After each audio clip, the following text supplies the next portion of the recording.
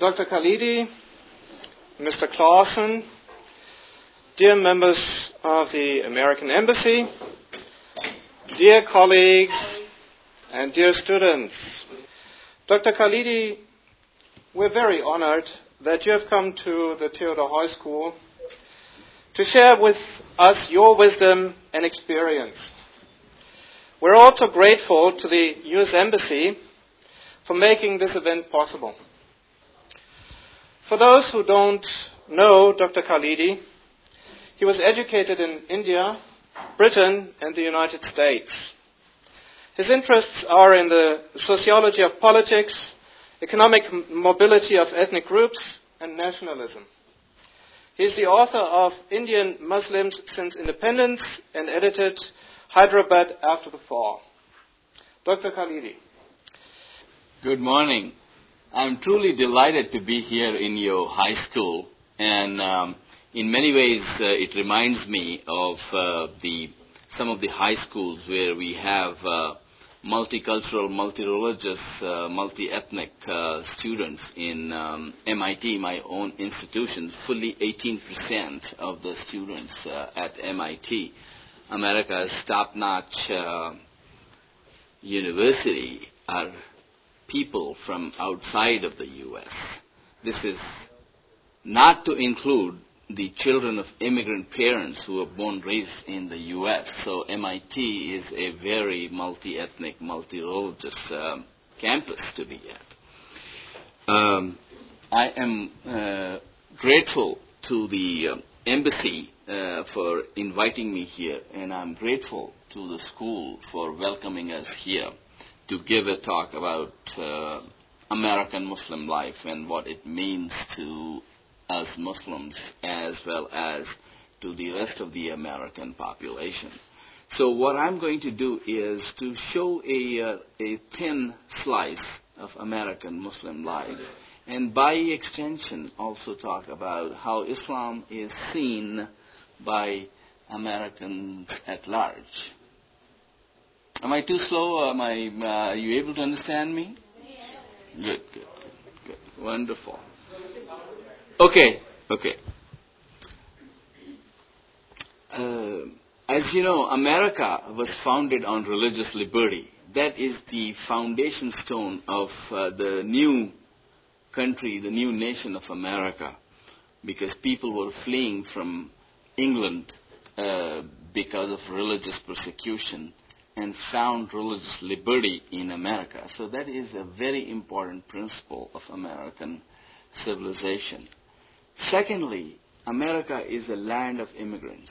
Everybody has been an immigrant from somewhere or the other, except for Native Americans. Just about everybody has come from a different part of the world altogether. But it is also true that these people, having come from various places in the world, are also very deeply religious at the same time.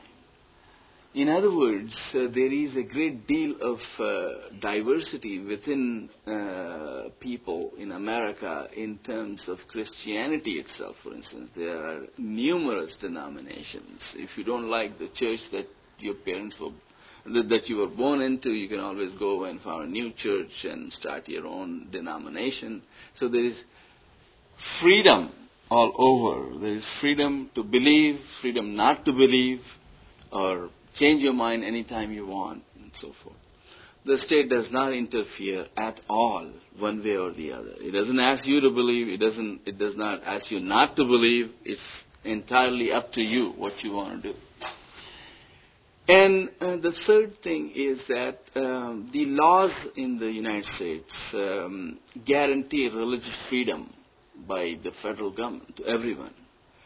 But at the smaller level of government, if you want to build a mosque, you don't have to ask anybody's permission other than the city government.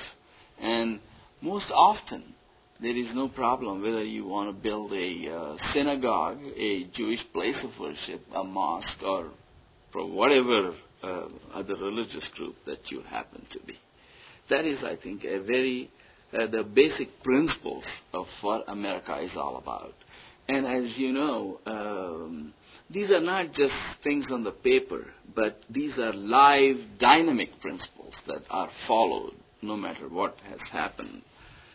So that immigration continues, people coming from all over the United States, skilled people, semi-skilled people, people with no skills, families getting reunited and so forth, so that this is a country that is still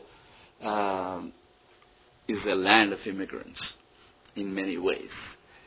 And now I want to turn then to the situation of Muslims in America and show their places of worship, how diverse they are, how similar they are, or whether the Muslims in America want to integrate into the American society, or do they want to stand apart, or do they want to mix a little, or not mix.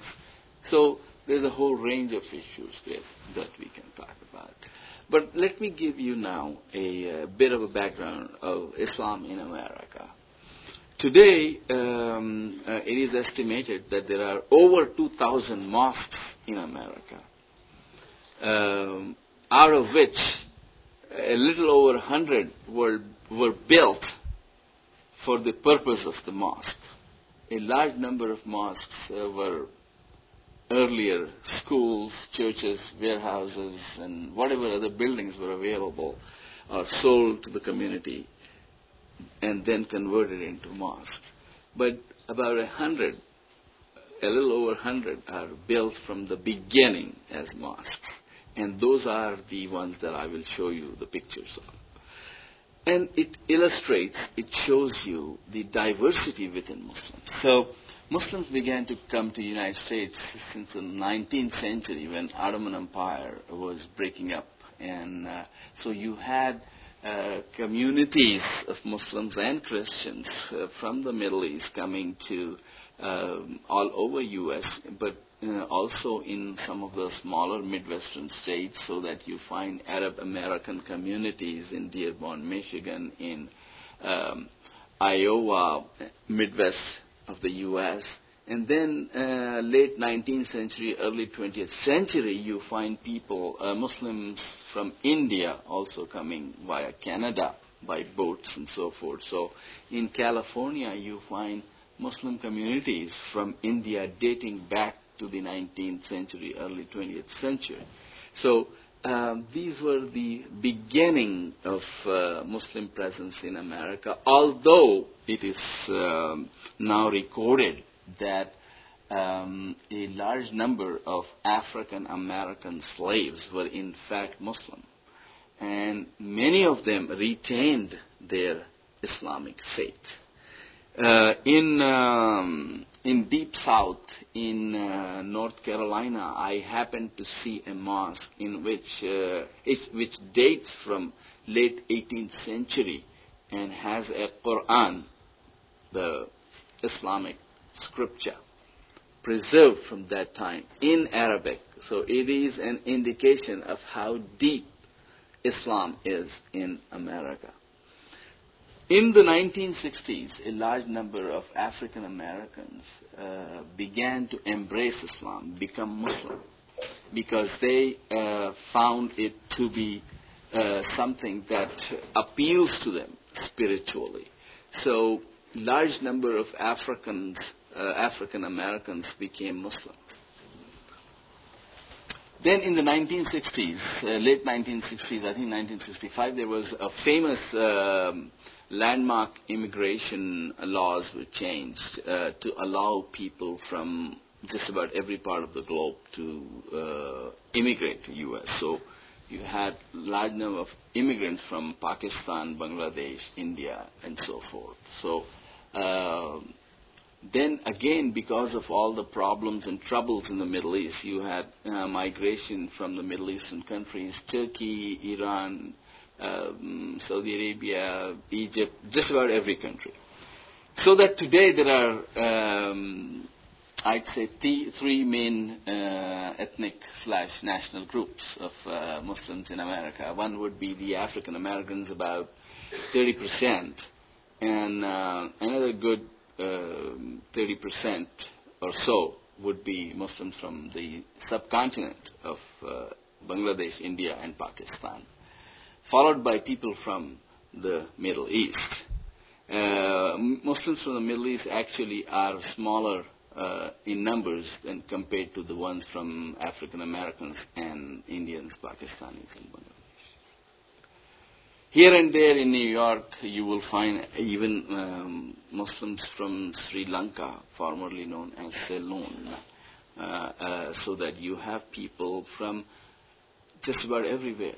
It is said at the time of Hajj, you see the greatest diversity of Muslims in one place for 2 or 3 days. But in the United States, you will find that same diversity reflected 365 days of the year, throughout the year. So it is an astoundingly rich community in terms of its ethnic, religious, ethnic and cultural diversity. All of the Muslim immigrants speak English fluently.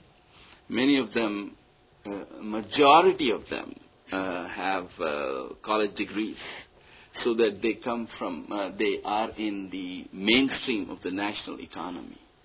You will find engineers, doctors, people who are scientists, who are running businesses, people who are in IT, information technology. So Muslims in the United States are an upwardly mobile group who are upper middle class for the most part. So that you don't find people who are in less rewarding jobs and positions. So Muslims comprise a very dynamic, productive part of the workforce in the U.S. And these people, when they came, obviously they came not to propagate Islam or to build mosques. They came because they wanted better life and better future for themselves. But also once your immediate economic needs are met, you've obtained a college degree, you have raised a family, now it's time to start thinking of building mosques. So in the beginning there were mosques that were in schools, in college campuses and so forth. But now gradually Muslims began to build mosques. And there are 3 main approaches to build mosques. One would be, and I'll show you by examples. First I'll say a few things. One would be a mosque that will be transplanted completely in terms of the domes, the arches, and all the features that come in a traditional mosque, let's say in Bosnia, in Egypt, in Turkey, in Pakistan, in India, in Egypt, whatever the countries that we come from. So you transplant it in complete traditional way. The second approach was people realized that we are in America, we want to integrate with the rest of the society, so we want to build a mosque that is in harmony with the rest of the built environment, that is, in other words, it blends in with the rest of the built buildings. A third approach would say that we want to build a mosque that complies with the requirements of the Sharia. In other words, to build a mosque is only very small conditions.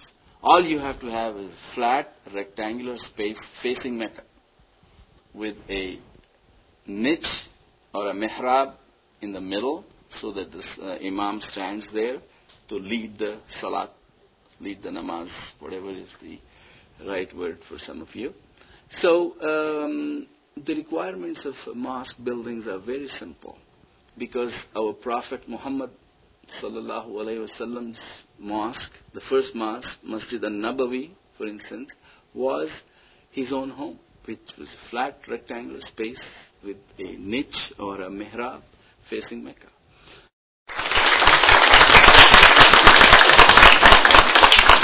Thank you very much. I think it was very